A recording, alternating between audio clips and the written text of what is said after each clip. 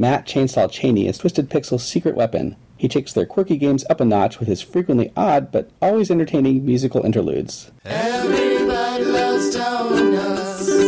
Lord knows I do.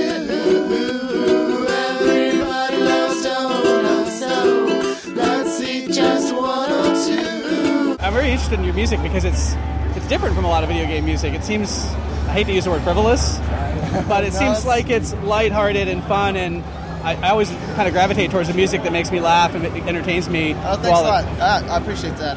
Yeah, I don't take myself too seriously at all. I just want to have fun with our games. And the whole dev team, just a bunch of silly guys. We just have fun with what we're doing. And I really don't have any musical training or anything, so I have no idea what I'm doing. I just throw stuff against the wall and see what sticks. So how long have you been doing game music?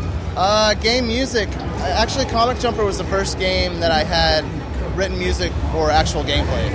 Like, Donut Song Explosion Man was the first piece of music I ever got in a game. And then in Comic Jumper, I did the gameplay music for the first level.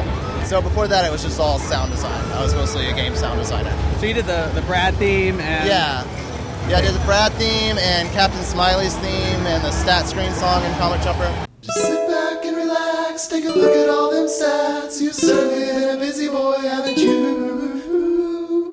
Gunstringer just went gold, so we're ready to put it out the door. Right now I'm working on some DLC for that.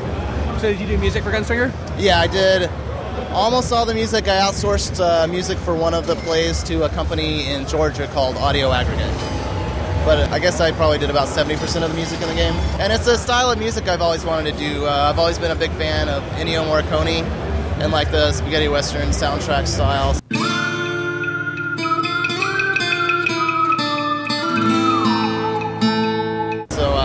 Had a lot of fun with it. I hope people like it. There might be a surprise in there. I don't want to show all my cards yet. So something maybe towards the end of the game? Or a little sooner than the end.